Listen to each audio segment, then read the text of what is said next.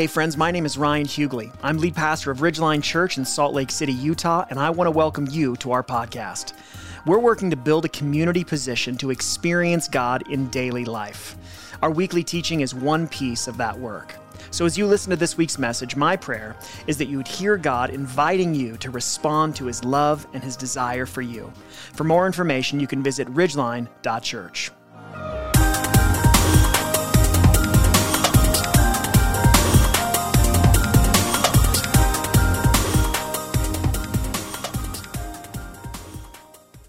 So we're going to jump back into our series. So again, if you haven't been here, we are spending the fall really trying to reset what it is that we believe that God is calling us to build here as a church family, and more than anything, who it is that we believe that He has called us to be. So in a nutshell, if you've never been to Ridgeline before and you want to know really what we're about, we want to be a people whose lives are positioned to experience transforming relationship with Jesus. So rather than just empty ritual or some sort of religious behavior that marks us, we want to have a real, vibrant, intimate, changing relationship with Jesus, because we believe that that's what He wants for us, and that's what He wants with us. And so we believe to experience that our lives have to be positioned appropriately, that it doesn't just happen on the go as we do whatever we want, live however we want. He's invited us to position life in such a way that makes relationship with Him conducive. And so there are three positions that make up life at Ridgeline. Weekly worship, where we gather together like this. Formative friendship, which we're going to talk again more about today, and then sitting with God, which is learning to actually hear from God and talk to God on a daily basis for one's self. So for the last couple of weeks, we've been just pressing into this formative friendship thing, which is essentially just friends who have an intentional relationship that is marked by we're trying to grow in Jesus together. And we practice that in a couple of different ways here at Ridgeline. The main one is through our squads, which I'll say probably a little bit more about in just a few minutes. But I want to press back into this topic today of formative friendship. We've been talking about how it really requires two things. It requires a safe person who is going to be compassionate and is going to respond to us the way that Jesus responds to us. But it also requires the courage for all of us to live in the open and to be willing to open up with the people in our lives about what's really going on inside of us. And so that's the part that I want to spend a little bit more time talking about today. And I want to start by chatting a little bit about comfort. Because I think you'll probably agree with this if you really think about it. We live in a privileged culture marked by unprecedented comfort. We probably live in the most comfortable time in all of human history, right? And I was thinking there's so many different expressions of the comfort that we live with and the comfort that we all have. And it's not comfort that is experienced by everyone, everywhere, all over the world. We are in a very privileged place of comfort in our culture. But I was thinking about one of the most obvious expressions of this, of the comfort we experience, has to be our ability to just control the temperature. Just think about how insane do you remember what people used to have to do to control? You had very few options. If you were cold, you could light a fire. Outside of that, it was more clothes on or more clothes off. That was your only temperature control options. And now we can heat a room to whatever temperature we want. We can cool it. Most of you could probably heat or cool your house from your phone right now.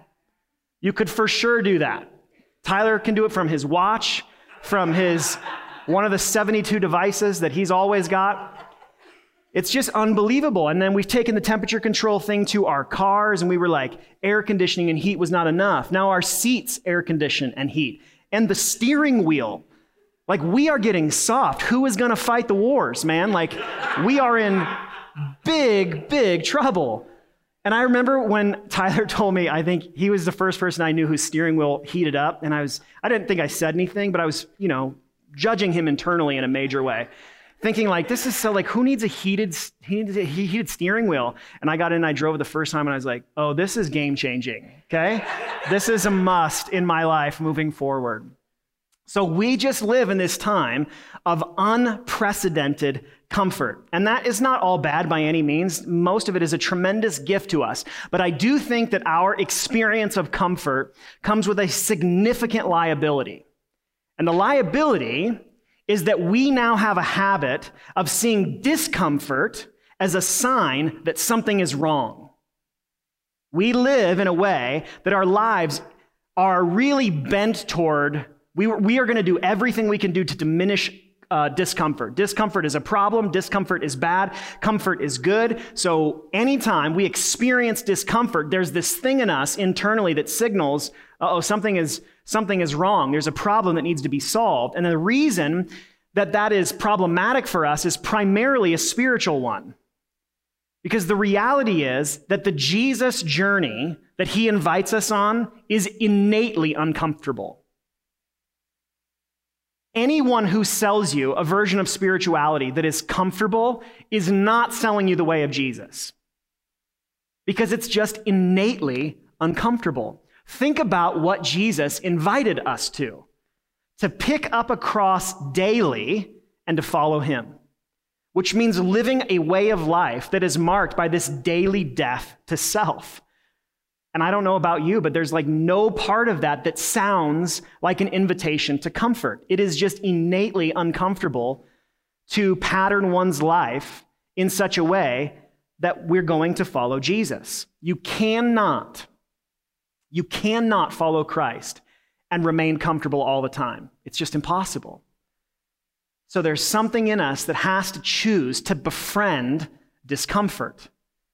And I would argue that might never be more true than when it comes to building formative friendships. Because really building deep, meaningful friendship is nothing if not uncomfortable. Like we can have comfortable kind of surface relationships with people that we have mutual interests and we like to hang out and live at a surface level. But the moment that we choose to step into the open about what's really going on inside of us, it is painfully uncomfortable.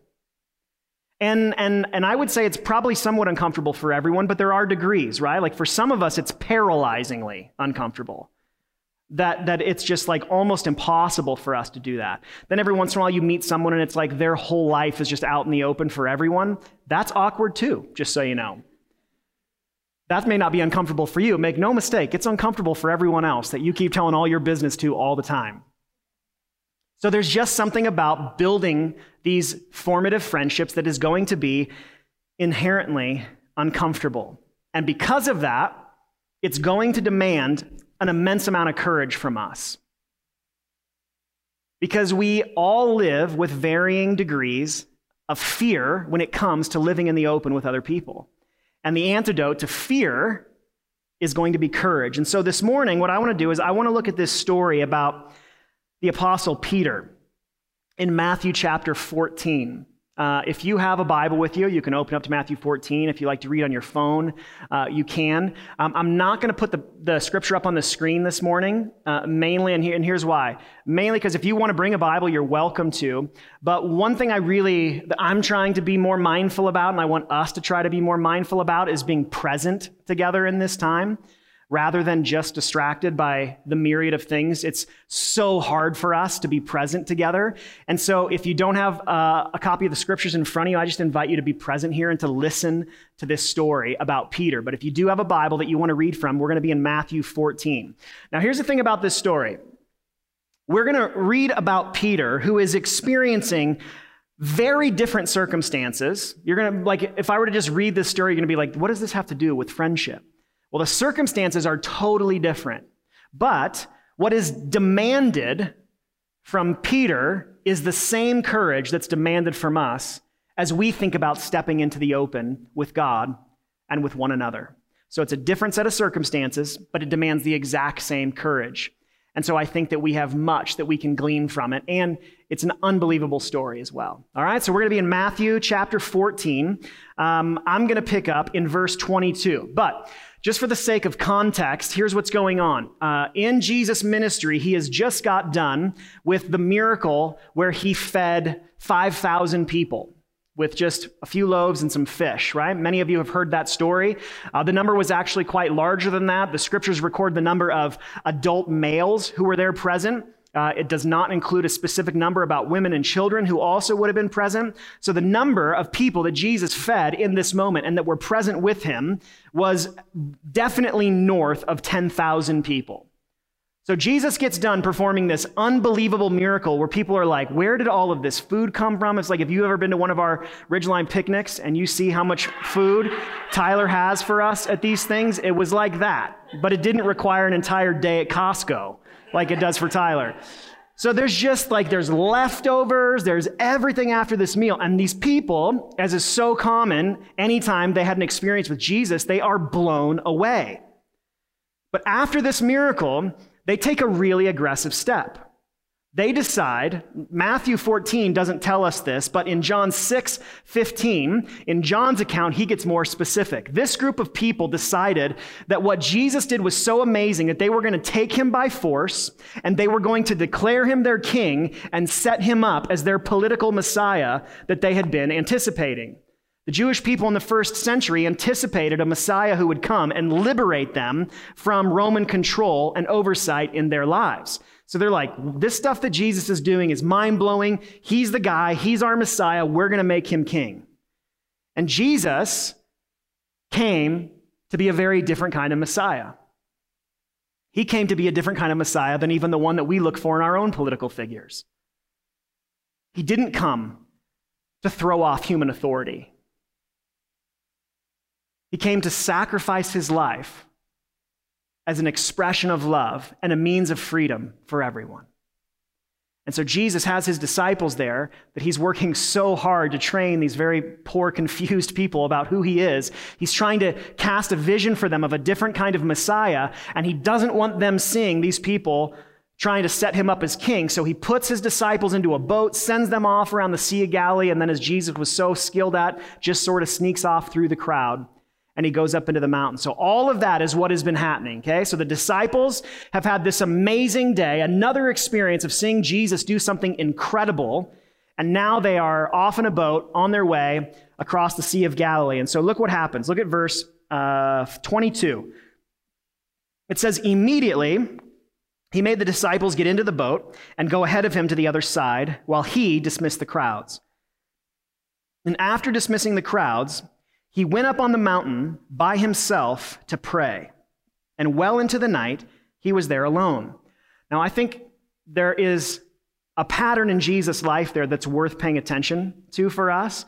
Jesus had this tension and balance that he kept his life in all the way through his earthly ministry, which was he was constantly withdrawing to be alone with his Father, and then he was engaging with people and doing the work of ministry that he had come to do. But he did both of those things. Now, by and large, in our own lives, we tend to be in our culture very high output. So we tend to be really good at doing, and we really struggle at being. And Jesus did both of those things. And so one of the many examples that we see in Jesus' life, but specifically in this story, is the importance of having our being with God preceding our doing for him, which is much of what we're going to talk about in just a couple of weeks as we start to talk about what it means to sit with God. But we see this pattern in Jesus' life of allowing his being to precede his doing. So he's well into the night. He's there alone. Look at verse 24. It says, meanwhile, the boat was already some distance from land, battered by the waves, because the wind was against them. Jesus came to them walking on the sea very early in the morning. And when the disciples saw him walking on the sea, they were terrified. It's a ghost, they said, and they cried out in fear. And immediately Jesus spoke to them. He said, have courage, it is I, don't be afraid. Now, a couple things to note here so we understand what's happening. The text says that they were some distance from the land. And again, John's account gives us more detail. In John 6:19, we learn that they were probably 3 to 4 miles from the shore at this point. So they had been rowing for a very long time. Our translation says that Jesus came to them very early. When you read this in the Greek, we know that he had come to them sometime between 3 and 6 a.m. So here's what that means. That means that these guys had been rowing for somewhere between 6 to 8 hours at this point. Now, show of hands, who has ever had the experience of getting on a rowing machine? Anybody? Good. Here's what happens on a rowing machine every time. You start off and you're like, this is great. I could do this all day. It's so smooth. This feels good on my body. And then 2 minutes in, your heart rate is at like 190, and you feel like you might drop dead on this rowing machine. And so just imagine they're rowing against a very strong headwind, and they have been rowing to save their lives for 6 to 8 straight hours, no break. So the point in that detail is to understand these would have been some exceptionally weary men. And then, after all that, when they had to have had this internal dialogue where they're thinking like, there's a really good possibility we're going to die in the midst of this storm, they see a figure walking toward them on the water. And so if you think about what the emotional theme running through this story is, the emotional theme is one of fear. There's like 5 times in the story where their fear is mentioned, or the text says that they are terrified. And it's easy for us to read a story like this, and we kind of do it in a condescending way. Anytime it comes to the disciples, where we're like, these guys, they just never get it right. They're always messing up. Freaking imagine being in this experience. You've been rowing for your life for 6 to 8 hours, and then all of a sudden you see something walking on the water. That's never happened to you, and you would be scared too. Plus, the Greek word that's used specifically has this connotation to evil. They thought that they were feeling as though there was like a spirit, which is why they cry out about a ghost. But Jesus calls out to them, and he says, "It's I. You don't need to be afraid." And so then look what happens. Then this is where we get to focus some attention on Peter. Verse 28, "Lord, if it's you," Peter answered him, "command me to come to you on the water." I feel like that's a bold move, right? He just found out, like, they're all like, it's a ghost. And his first thing is like, well, if you're not a ghost, call me to come out and walk on the water too, which I feel like is the very thing a ghost would do if it wanted to kill you. So I feel like that's a bold move. "Lord, if it's you, command me to come to you on the water." And Jesus said, "Come." And climbing out of the boat, Peter started walking on the water, and he came toward Jesus. But when he saw the strength of the wind, he was afraid. And beginning to sink, he cried out, "Lord, save me." And immediately, Jesus reached out his hand, caught hold of him, and said to him, "You of little faith, why did you doubt?" And when they got into the boat, the wind ceased. Then those in the boat worshiped him and said, "Truly, you are the Son of God." So,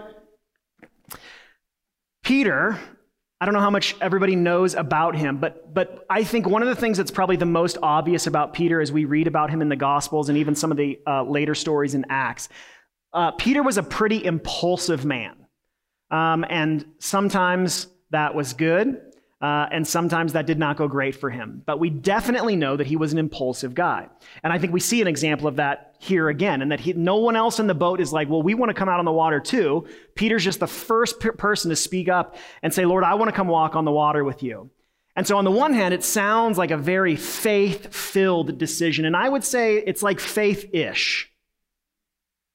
Because it's really kind of an emotional decision that is born out of this impulsive nature that Peter had.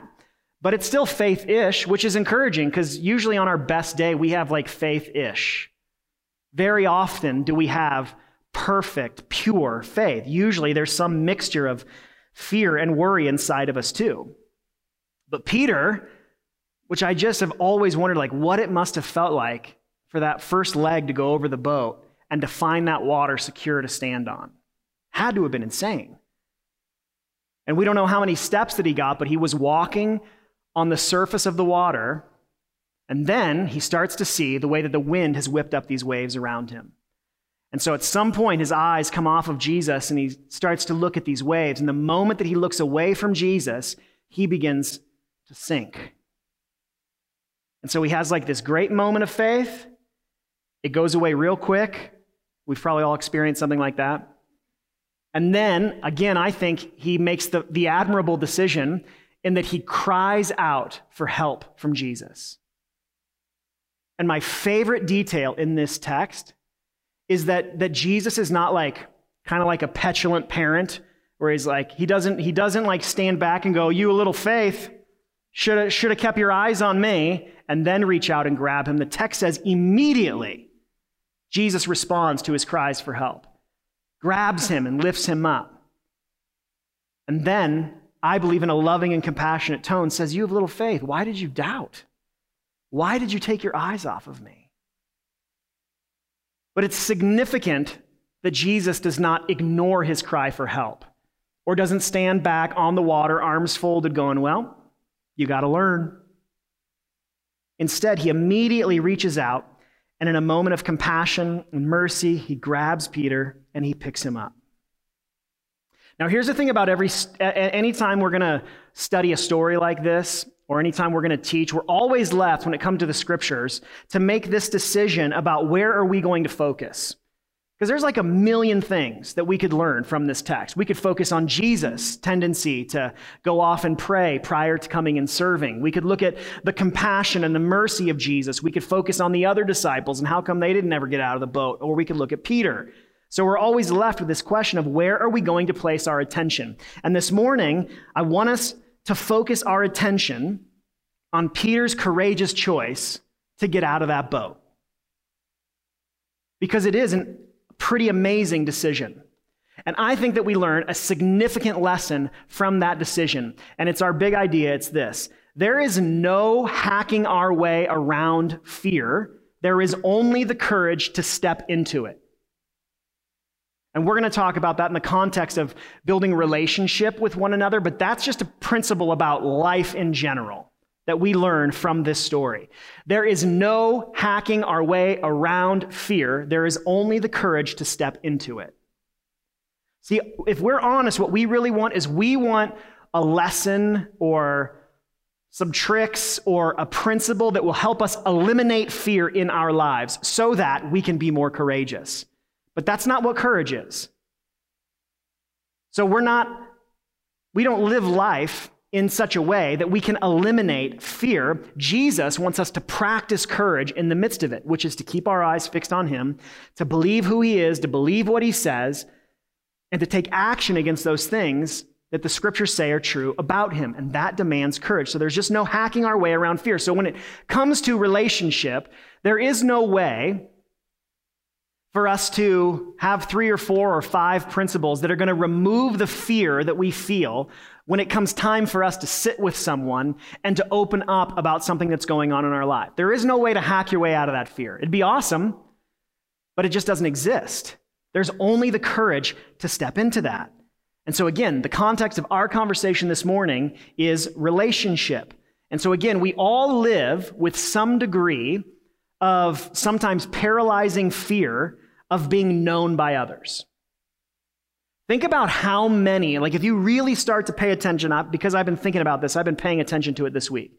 The number of things that we think and that we feel that go on inside of us, that everything in us like longs to let out and to have another person know us in, but we keep suppressed and hidden inside of us, is really unbelievable. Like I would challenge you this week to just like find some system to be mindful of that, where there's something you think, something you feel, but you don't verbalize it out of fear of how it'll be received or what this person will think or what they'll say. Keep track of how much we carry around inside of us, and then you will understand why we are so unbelievably tired all the time. The reality is many of us are so closed off to other people that we are carrying this like 1,000,000-pound weight inside of us.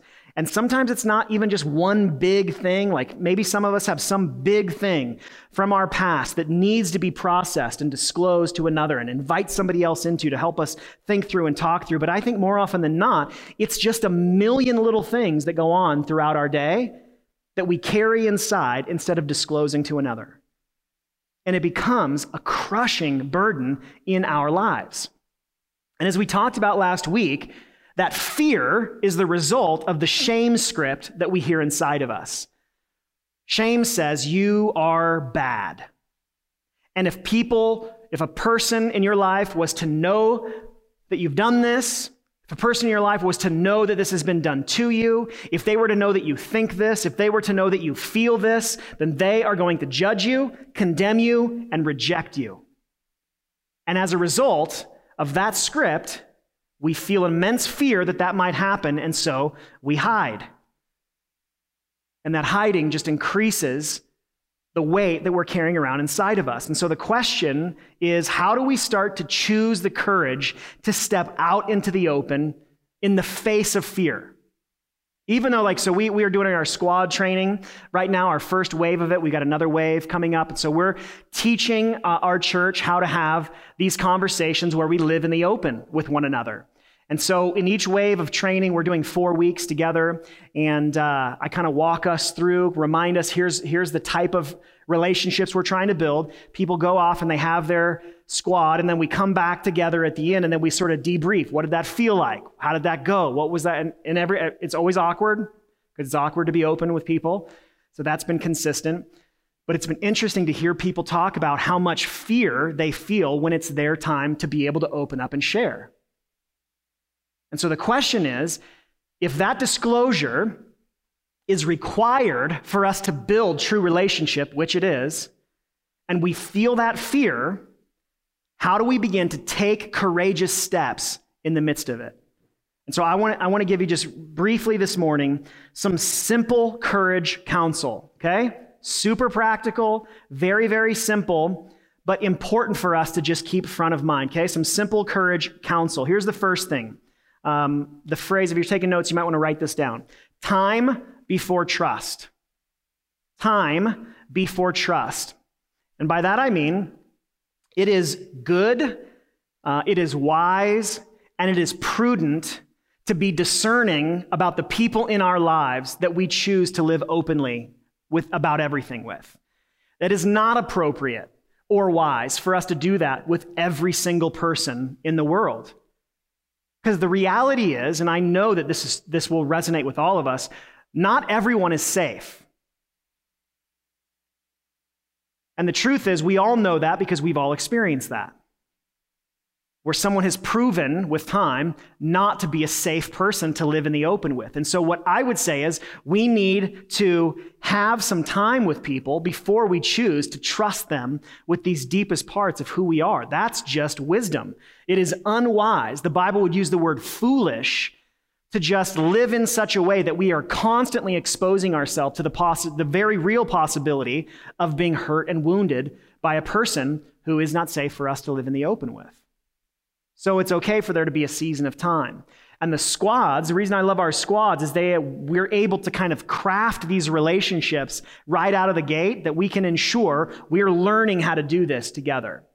But in general, really make sure that you practice time before just willy-nilly trusting anyone that you come in contact with these deep parts of yourself. So time before trust. Here's the second one. Safe, not perfect. Write down the phrase, safe, not perfect. This is connected to the first one. Just because a person is a safe person, we should not forget they're still a person. Does that make sense? And there are no perfect people. So no one's going to be perfectly safe for you all of the time. There's times in my marriage, like my wife is probably the safest person in my life. Pastor Tyler and I have been friends for 27 years. He's one of the safest people in my life, and hopefully vice versa.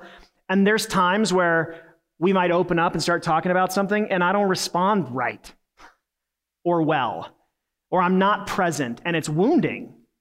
And so I want to say that at the forefront because I want to make sure, as we've been talking more and more about what it means to be a safe church for hurting people, and we've been talking about being safe people in relationship with one another, that doesn't mean that you're going to find a perfect person who always responds to you like Jesus.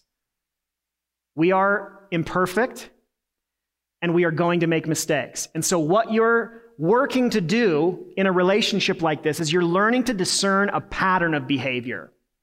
So the good news is, in my friendship with Pastor Tyler, in my marriage, I've got a pattern of behavior where I've proven multiple times to be a safe person. And so that's why time before trust is important. You want to see a pattern of behavior with someone that they may not be perfect all the time. Sometimes their responses may not feel the way that you want them to, and they may not have the words that would have been really helpful for you to hear, but at least there's a pattern of behavior that says, hey, this person has a track record of being a safe person in my life. Does that make sense? So we're looking at time before trust. We're looking for safe people, but not perfect. And then thirdly, write down the phrase, walk, don't run. Walk, don't run. One of the I think most important things that I'm trying to learn to embrace in my own relationship with Jesus is that he's just like not in a hurry with me. Over and over again, the Psalms talk about the patience of God. And very rarely does the Bible ever talk about how patient people are, which I take a lot of encouragement in because I really struggle with. I don't pray for patience anymore. I don't know if you've ever tried that. That's a trap, okay? Just my pastoral advice, don't pray for patience. Try to be more patient, but you start asking God, make me patient, and basically it's just annoying people all the time. That's how I find God responds to that prayer. But we tend to be very impatient people. We want change now. We want to say one prayer, we want to attend one service, and we want every sin and every struggle and every wound gone in a moment. But I think because God stands outside of time, he experiences it totally different than we do. And so he's just not bound by this, like, this needs to be done right now. And if we can actually learn to rest in that, it provides us with so much peace and freedom.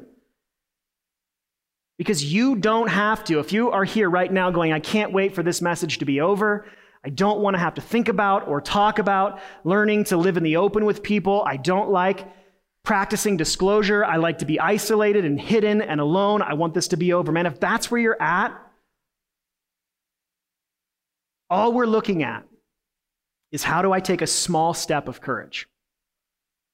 And what I would say is that a small step that demands courage is still a sizable victory in your life. So the step that the Spirit of God is inviting you to right now, it might be really small, but if it demands courage from you, that's still a really big deal. And it's okay for you to move slowly. By and large, God tends to move very, very slowly with us. One of the most frustrating things about being a Christian is how painfully slow transformation takes place in our lives. And so what if we just chose to befriend that slowness and take the weight off of our shoulders of, I need to be perfectly comfortable living in the open with everyone tomorrow. No one's inviting you to that, not even God. So we want to be mindful of practicing time before trust. We're looking for safe, but not perfect people. And then we want to walk and not run, and be patient and go slow.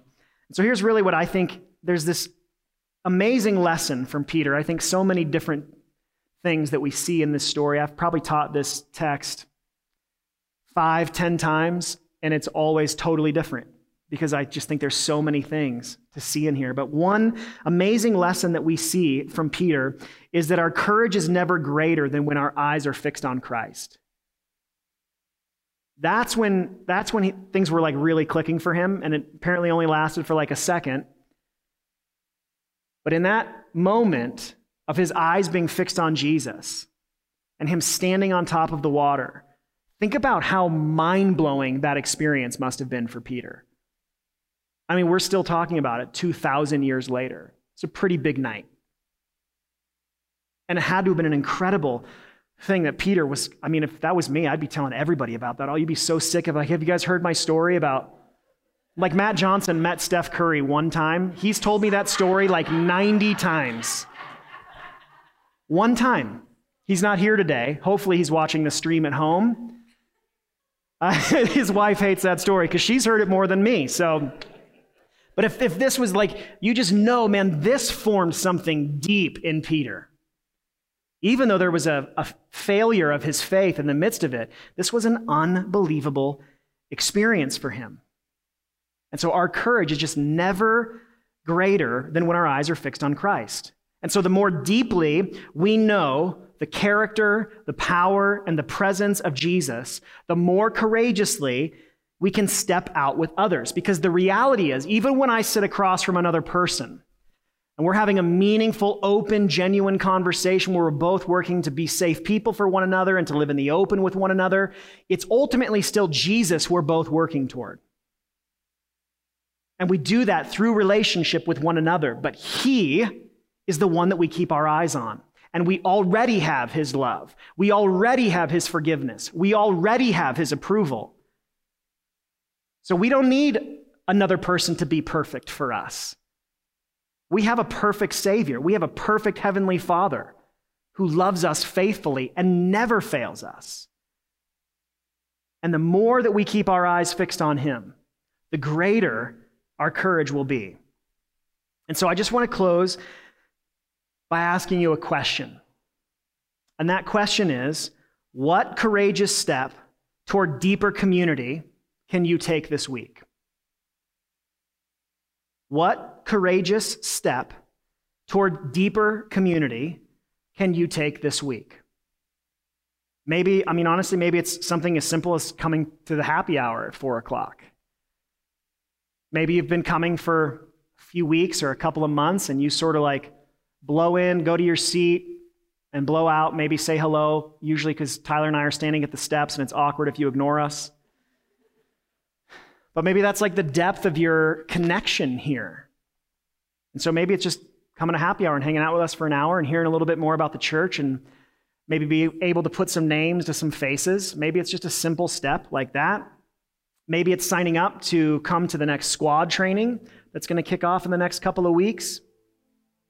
Maybe it's an invitation from the Spirit that you're sensing even now, that there's a friend or a spouse or significant other or family member or someone in your life that you know, like, I need to talk to someone about what's going on with me. I need to open up about something that I'm feeling, about something that I'm struggling with, about something that I've been carrying alone. I don't know what your step is. But I do know that this morning, Jesus is calling all of us out of the boat. And so as Shanna sings over us this morning, and before we close our time together today, reflect on that question. What courageous step toward deeper community can you take this week? Remember, there's just no hacking our way around fear. There is only the courage to step into it. And so let's choose the courage to step into that fear together. Will you bow your heads and pray with me? Father, I thank you for each of these people. Everyone watching at home, everyone who will listen later this week online. Lord, I thank you that you are with all of us and that you are inviting all of us out of the boat. You're inviting us into the open with you. You're inviting us into the open with one another. And we just confess and acknowledge, Lord, that we feel fear in response to that invitation. And I thank you that you know that too. And so, Holy Spirit, I pray that you would give us the courage to take whatever step you're inviting us to this morning. And I pray that we would hear it. I pray that we would not rush out of here to try to somehow get so busy again that we don't have the space to hear you speaking to us. Lord, I pray that right now you would just make it very clear what you're inviting us to. And that we would choose the courage to say yes to that. And Lord, if there's anyone here or listening who does not know you and is not living in relationship with you, following you, Lord, I pray that you would invite them to yourself. That you would invite them this morning to surrender their thoughts, their feelings, their behavior, to surrender their lives to you, and to believe that you lived, died, and rose for them. Spirit, what step of courage would you call us to this morning? Lord, we want to go deeper with you and deeper with one another, because that's how you form us in Christ's image. So I pray that you would speak to each of us and give us the courage to say yes. In Jesus' name, amen.